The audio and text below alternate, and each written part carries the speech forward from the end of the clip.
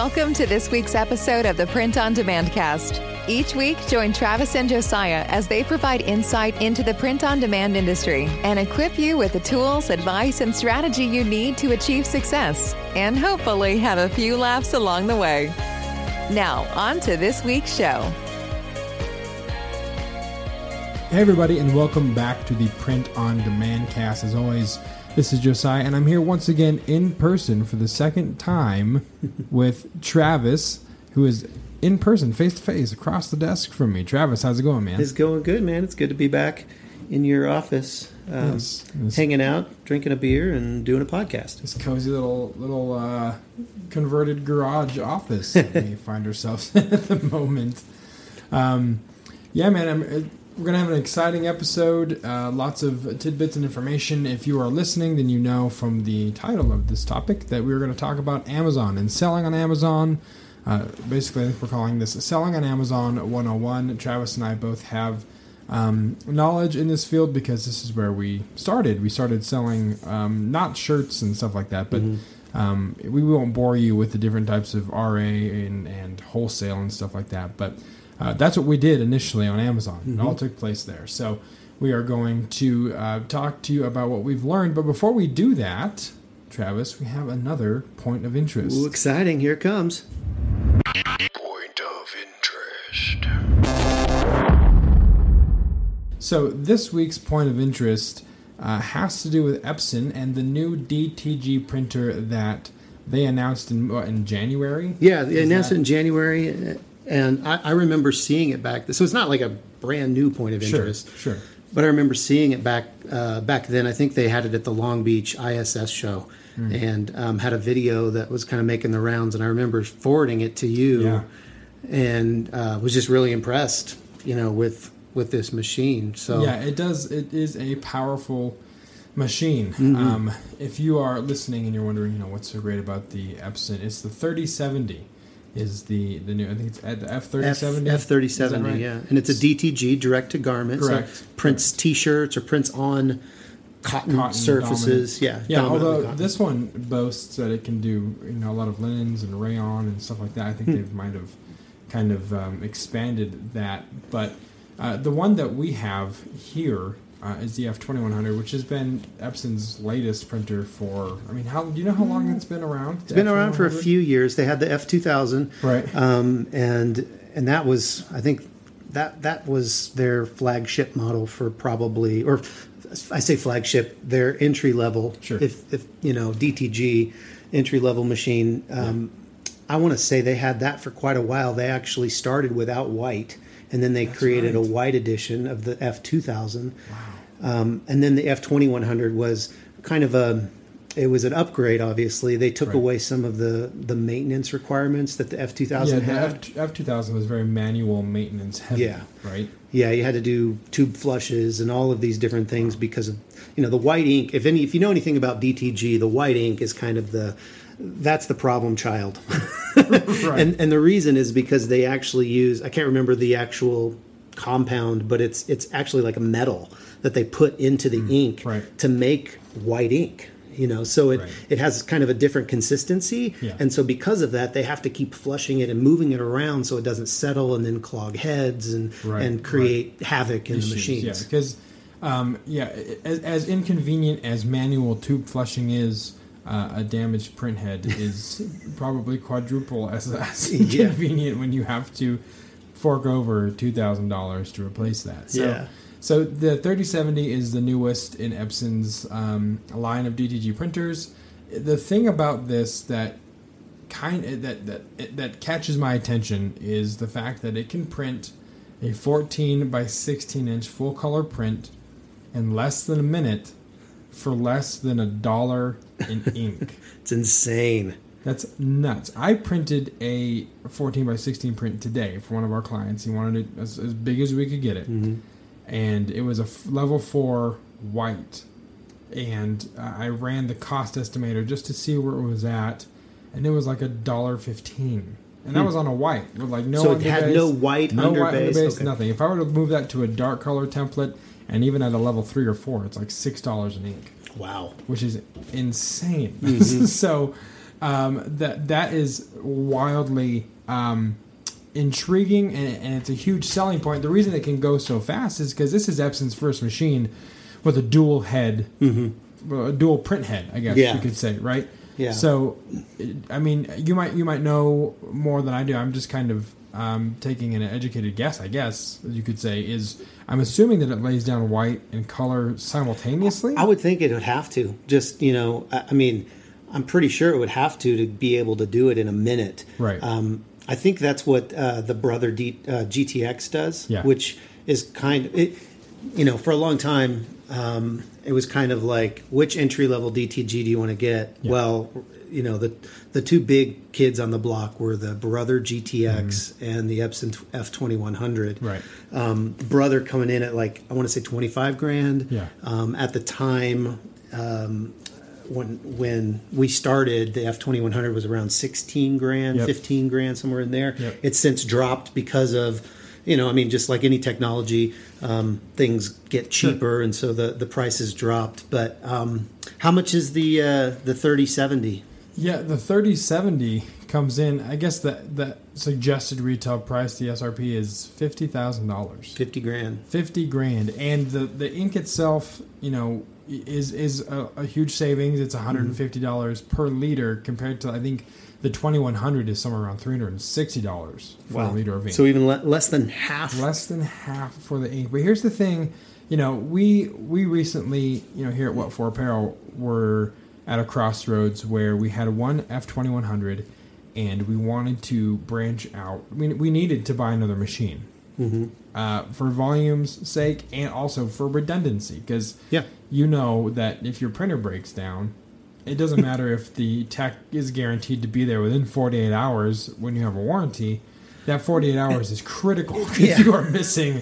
You're just stockpiling orders. Yeah, and so we entertained. This, of course, we looked at this. It wasn't available to ship at the time. I think now they're saying it was supposed to ship in July, but due to COVID, it's hard to say when it's actually going to move. Yeah, we haven't actually. I mean, it may be shipping now. I don't know. We didn't do enough. Yeah, you had to spend $50,000 to find out. Yeah, I didn't have $50,000 to check that fact. Yeah, it turns out all sales are final. So, we were thinking about it, but the reality is, if you're listening to this and you are just starting and you're doing decent volume, but you're still small as a business, you can get 3 F2100s for the price of this one 3070, which is fine, because F2100s work great. We have 2 of them. We're able to move out a lot of volume. Yeah, it really is, the name of the game really is volume. Right. When you can run the numbers and justify, if you're running 300, 400 prints a day, then you're probably at a point in your business where you can afford to spend the $50,000 because it's going to save you in ink, labor, and crank out a lot more T-shirts over time.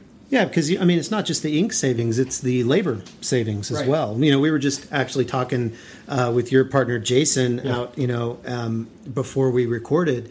You guys have a unique situation because you have 2 machines now. You have 2 F2100s, and at some point you have to make the decision: do we go with 3 F2100s, or do we sell one of the F2100s and get a 3070, which that seems like a really smart move for you guys potentially. I mean, obviously, again, it all comes down to that volume question, but then you still have that redundancy, but yet you have this incredibly efficient ink saving machine that you can crank out most of your volume, and then if it happens to go down and you get that warranty call, that 48 hours, you still got that 2100 sitting there that can crank out your orders in the meantime.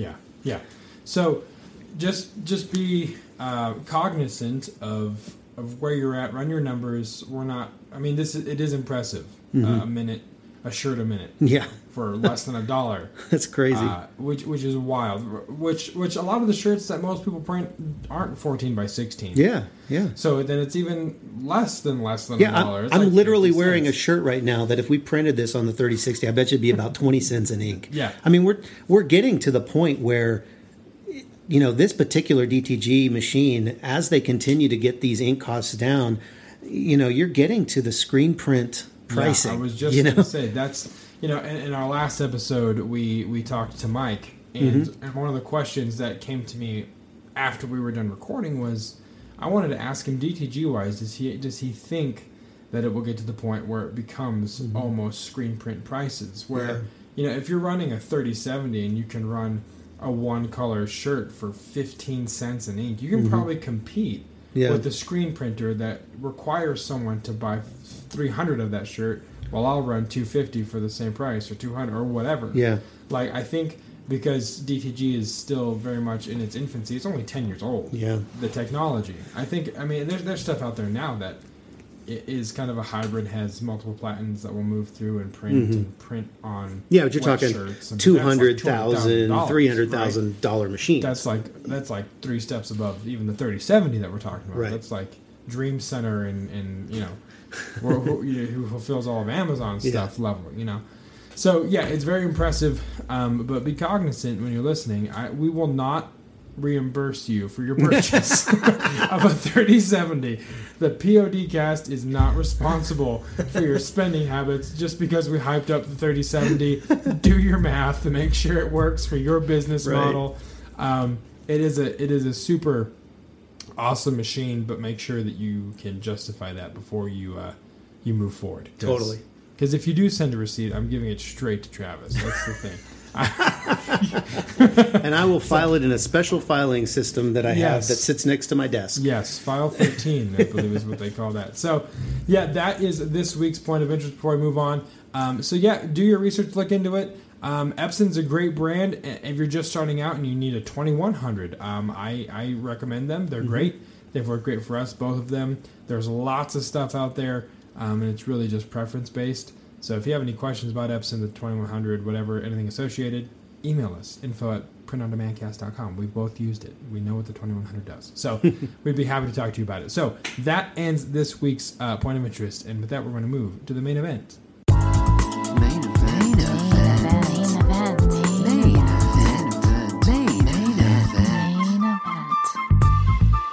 So the main event, Travis, is selling on Amazon 101, and to be transparent with our listeners, we got the show notes done 10 minutes before we press record. Life is crazy, but thankfully this is a subject that we have enough experience on that we can write down some stuff that we feel is going to be useful for the listeners. So, Travis, start us out here. I'm going to let you kind of drive this car here for this portion of the podcast.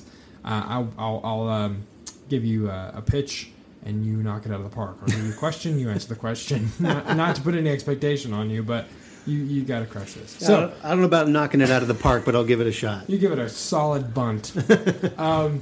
So Amazon, there's 2 different kinds of accounts: professional and non-professional. Tell the listeners, what's the difference? What are the advantages of one or the other? Sure. So, all the stuff, guys, you can Google. All the stuff you may already know. So when you just start out, you can get a basic account. I think they call it a basic account.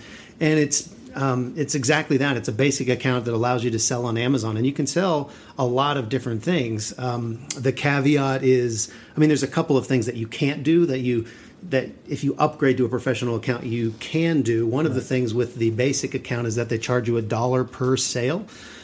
So if you do the math, the professional account is $39.99, so $40 a month. Yeah. So once you've sold 40 items per month, it just makes sense to go with the professional account. The other thing you can't do with a basic account is you can't use the inventory uploader files, or what Amazon sellers call flat files, which can really increase your ability to quickly populate listings and scale quick. Yeah, you can put out a lot of listings out there for people to find, your brand's items on Amazon. So, I have, I can't remember.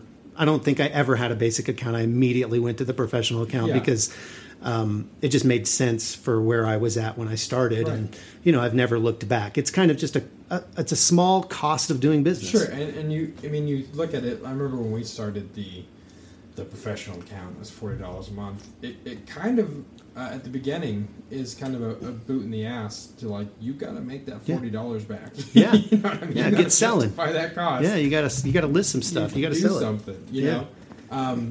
So yeah, we started with a professional account too. Do you know anyone that started with a basic account, or do most people just kind of jump in because you get the Prime badge and all that? Yeah, I think one of the I think a lot of people that are doing print on demand, I could see them starting with the basic account because they're not 100% sure. Maybe they don't have the ability to create a Amazon inventory upload file, or they don't need that necessarily, and they're just kind of dipping their toe in the water. Maybe they don't have that many designs, and so they're just they're going to be a little slower about listing, which is totally fine. Yeah. And so you could really grow into a professional account if you wanted to. I could see that a lot.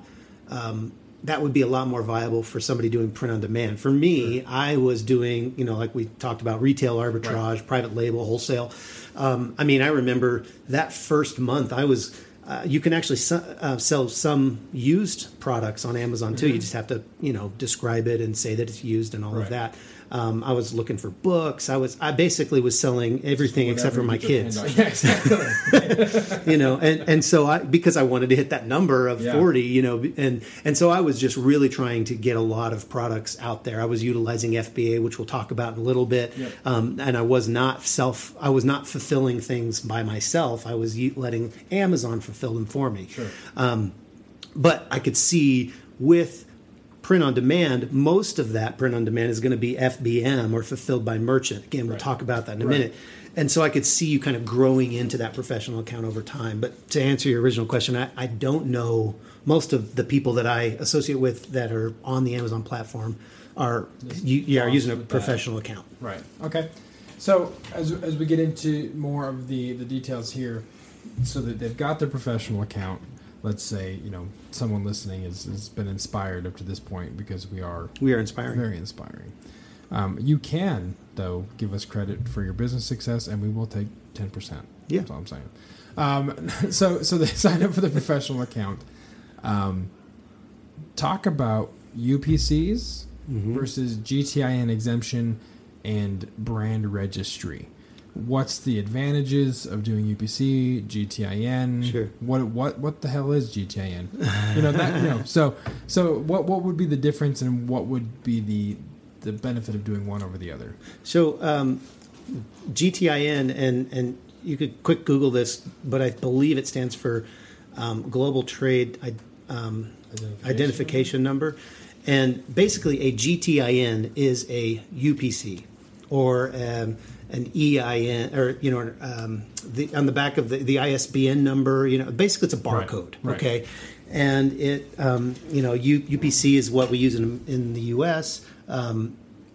Global Trade Item Number. Right. Okay, GTIN, and EAN I think it is what they use in the UK. Okay. One is 12 numbers, one is 13 numbers. But it's basically a barcode, and you've seen it, 1,000 times on products. Yeah. And it's how, companies label their products. And so on Amazon, they give you, or they expect you to have some type of GTIN for your product, because if you're going to sell a Nike shoe on Amazon, they want to make sure that it's the right color, the right, which is what the UPC will tell them. Right. So when we're selling print-on-demand products, there's no GTIN on that. It's I'm making it. I made a design. I put it on a coffee mug. Right. Now I could go and I could purchase a UPC, and there's the GS1. I think it's a government agency or something, or some type of. I'm kind of talking out my butt right now, so forgive me. But it's basically they're kind of the governing authority of UPCs or official UPCs, and there's certain certain numbers say that they basically say this is the type of item, and then these numbers in the middle say it's this particular brands, and then et cetera, et cetera. So the UPC gives certain data, and if you want to go through the GS1,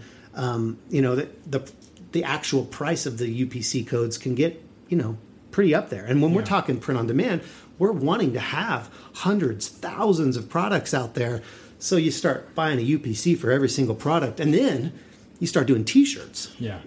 And you've got that's a UPC sizes. for each size and color. Exactly. Yeah. So, I mean, one shirt, could have 30 UPCs that you need, one design. Yeah. So there are other second-party sellers that are selling, like, used GS1 codes that, and I don't want to really get into that. It's kind of gray hat, maybe. But there are certain marketplaces, we're talking about Amazon today, but Walmart requires a UPC. They will not give you, they make it very difficult to get the GTIN exemption, which is what that was kind of the other option on Amazon, is to get this GTIN exemption. And so typically when you're selling or when you're starting out, you want to get a GTIN exemption, and you can go into your little Amazon search bar, type in GTIN exemption. You find the little link, and it'll give you kind of what you need to do to get that GTIN exemption. And typically, people that are just starting out are going to use the generic brand name. Right. So they literally use generic. And so when you go to their page on Amazon, when they've listed it, under the brand name, it'll say generic. Now, if you do have a brand and you have trademarked your brand name, you can get into what Amazon calls Brand Registry 2.0. Okay. And then you can use your brand as your brand name on your GTIN exemption. You used to kind of be able to get through that and kind of cheat the system a little bit, and you didn't have to have the trademark. Right. Amazon keeps tightening, the belt, and they keep they keep upping the requirements. Yeah. And so now you really do need to have that trademark and get into Brand Registry 2.0. But that does give you some other options. You can do videos on your page, and you can do some special things through Brand Registry 2.0. You can also make sure that no one else is using your designs on their products and other things. And so there's some seller controls that you have access to with that. But I mean, if you're just starting out, I would highly recommend getting the GTIN exemption for your products on Amazon. Unless you're planning on building a brand that you're going to have in stores or maybe limiting your SKUs more, then maybe that's a different conversation. Yeah, I know when we were first starting out. I mean, eventually we got the GTIN exemption, but I remember purchasing UPCs by 500,000 batches and just copy and paste them to a spreadsheet, and then you use that and make sure you mark it off so we don't duplicate it or whatever. So, and a lot of sellers do that. Yeah, you know, and so I mean, it's a little bit. It adds to the workflow a little bit, but it's totally doable. We've done it for a while, but now I've heard some horror stories though about Amazon clamping down on some of those non-GS1 UPCs. Really? Okay. Yeah, and they come after you and they, hey, provide documentation for this, and they can suppress your listings, which means basically that they don't show up in search, and then so what's the point? Is documentation like a receipt? I mean, what is? If they want, if what they will ask for, they will ask for your product with the packaging, with the GTIN or the UPC showing prominently on the packaging. And if you know anything about print on demand, we're shipping these things in white boxes, man. It's a poly bag. Yeah, it's a poly bag for a T-shirt. There ain't no UPC.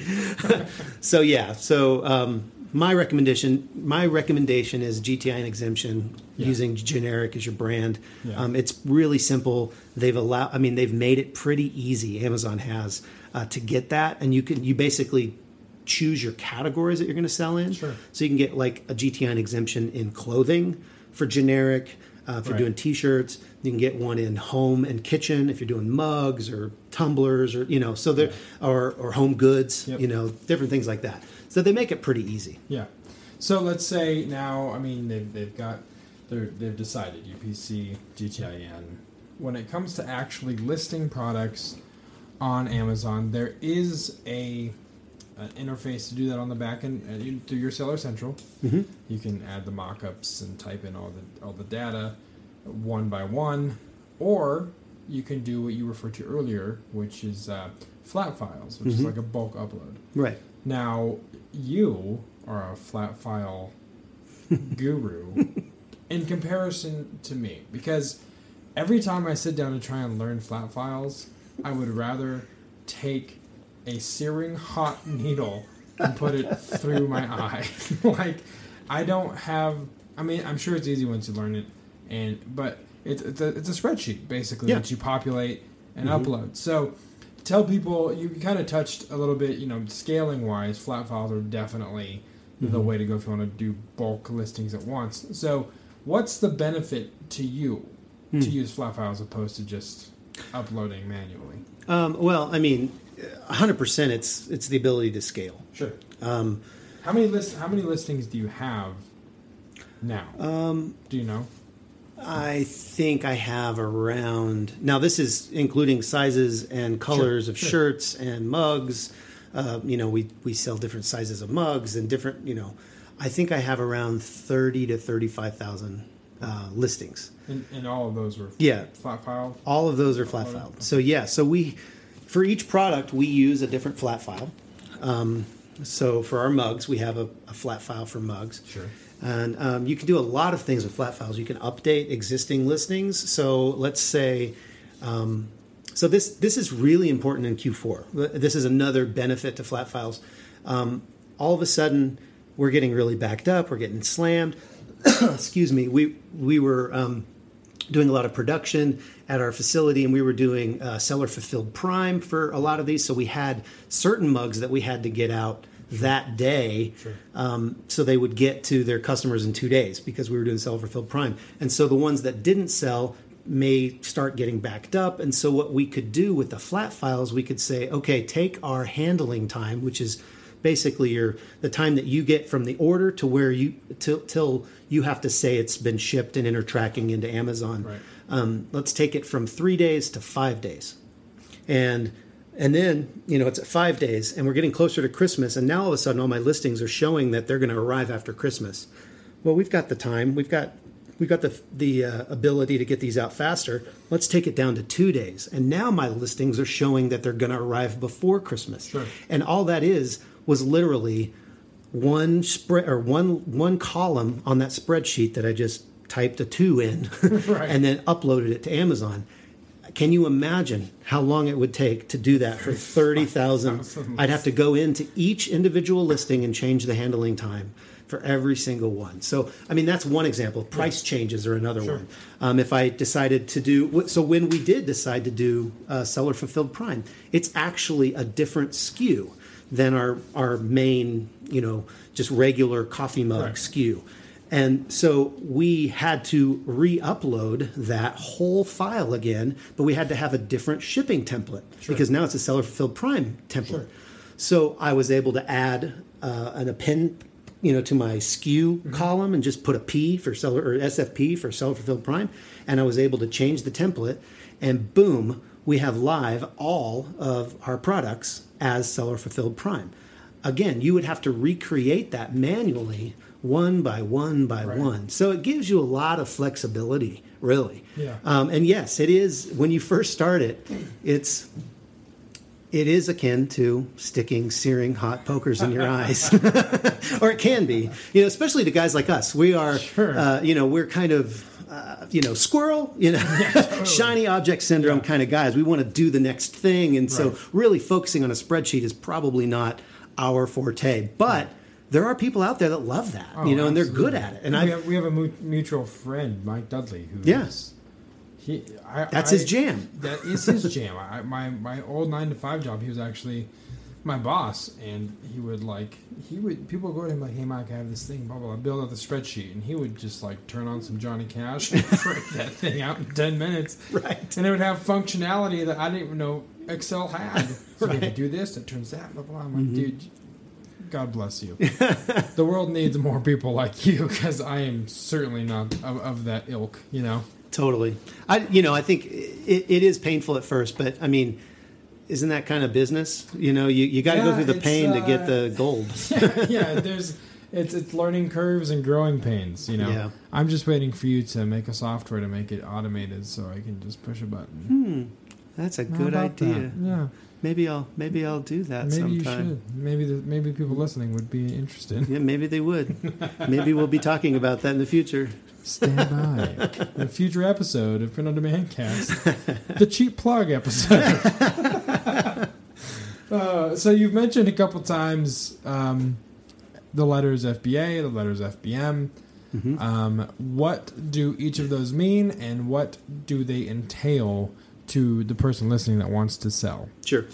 As it pertains to print on demand, you're likely and you should start with FBM. And FBM stands for Fulfilled by Merchant. Right. So that means when the order comes in, you are responsible for the fulfillment of that item, whether you do it in-house or whether you drop ship it from a company like Printful or Printify or wherever. Right.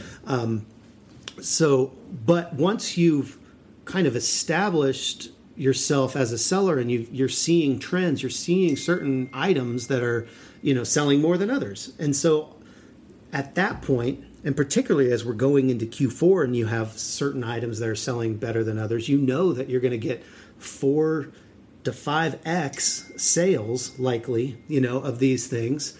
FBA, Fulfilled by Amazon, can come into the picture and really kind of help you have less pain, really, in Q4. Particularly, because basically FBA is Amazon is fulfilling it. So what that entails is that you create your product and maybe you do 10 of them or 30 of them or whatever, and you put labels on them. They're called FN SKUs, Fulfillment Network SKUs, and it's a different SKU from your SKU because it's for Amazon. It's their Fulfillment Network SKU, and you put stickers on them that show what the FN SKU is. And I love that name, FN SKU. I think it's fun to say when you're frustrated sending stuff into Amazon. Exactly. It gets a little.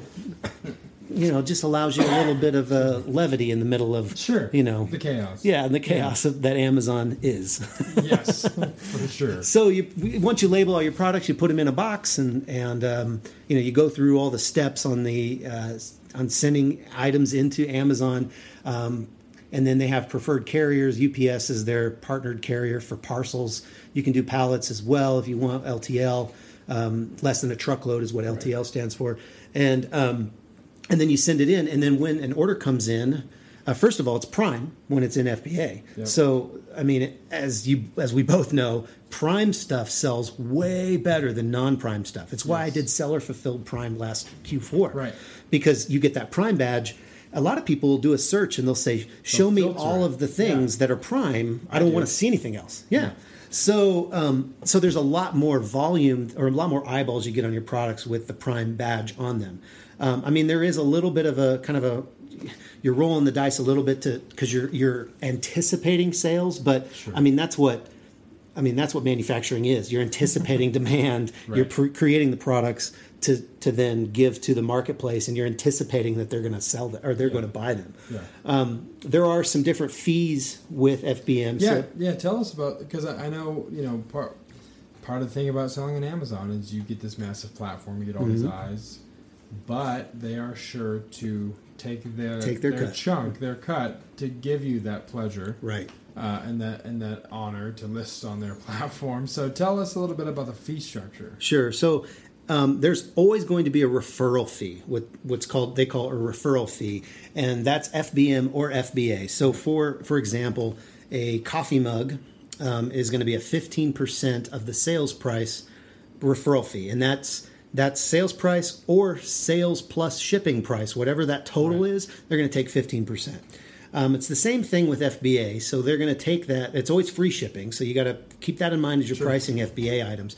But they're going to take that 15%, and then they're also going to take a per unit fulfillment fee. They used to have a weight-based fee and a pick and pack fee, and they've kind of combined it into this per unit fulfillment fee. And they have different size tiers.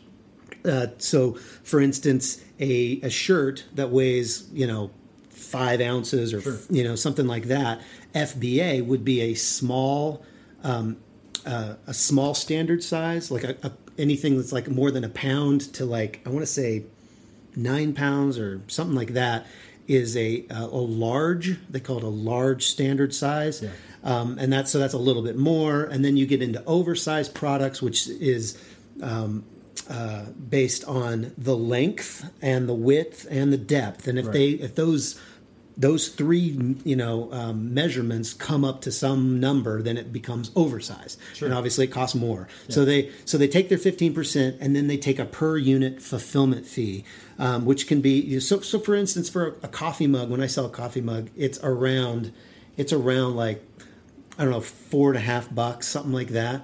To ship like an 11-ounce coffee mug, FBA. The other thing that you do need to factor in when you're doing FBA is your inbound shipping charge, because it costs you to send it to Amazon so they can fulfill the order.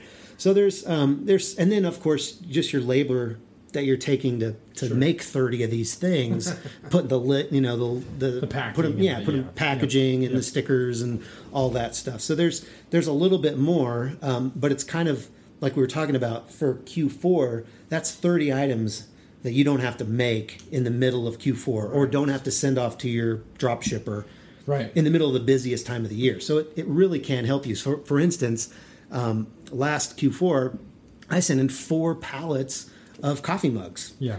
And, this year I'm going to do very similar stuff. How long did those 4 pallets last you? Well, I mean, some of them. So some of the SKUs, every box, I did boxes of 36, and every box had a different SKU. Sure. So I had, 70 some SKUs with on all those pallets, and some of those boxes, I sent in probably 3 or 4 more boxes just parcel later, because they sold out that fast, and some of them didn't quite sell all the way through. Yeah. So maybe I sold 20 and I still had 16 left. And I just kind of trickles sale through those. But I mean, if you do your math right, you can figure out once I've sold 20, I've probably made my profit on those. And even if I, don't want to pay my long-term storage fees, if they're just sitting there for a long time, perhaps I had a Christmas design that didn't do as well.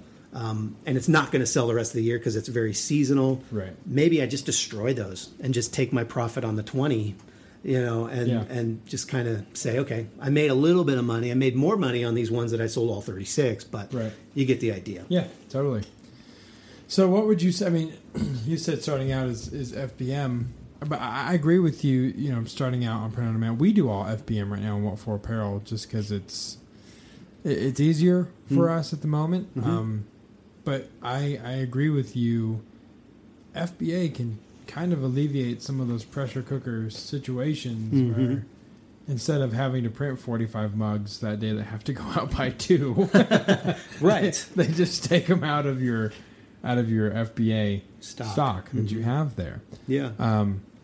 We actually run reports every other week of what's sold. Okay. What's done, well, all throughout the whole year. So we're constantly sending FBA products in that have sold and have a track record of selling. And then, like I said, we're ramping that up for Q4. So we've already sent in a lot of our designs to our printer. And they're cranking them out right now. Because 4 pallets takes a while to for mugs to process. To sublimate. So we've already sent. It's August now, and we've already sent those away because we want to have those, going into Amazon by the 1st of October at the latest. Right. Just because sometimes you just never know how long it's going to take Amazon to receive these products. Sometimes with COVID, even it's even gotten longer. So we want to make sure that they're there for that Black Friday, sale, and then all through December. Because I'm not kidding, and it just as well. But for our listeners, you will sell 5 times as much. Yeah. There's a lot of people that say in December, from like Black Friday to Christmas, they do half of their sales in the whole year in that short of amount of time. Yeah. Half of their revenue comes in that one month. Q4 sets the tone for what that next year is going to be. Yeah, it really does. So you really have to ramp up and be prepared for that. Let me ask you real quick, just for people listening that want to do T-shirts, what is the advantage or disadvantage, or is there one of doing FBA instead of merch by Amazon? there are people that are successfully doing T-shirts on Amazon that are doing FBA, that are actually using FBA. A lot of those, I believe, are screen printers. Yeah. And they have the same screen that they've been doing for the last 3 years. Yeah.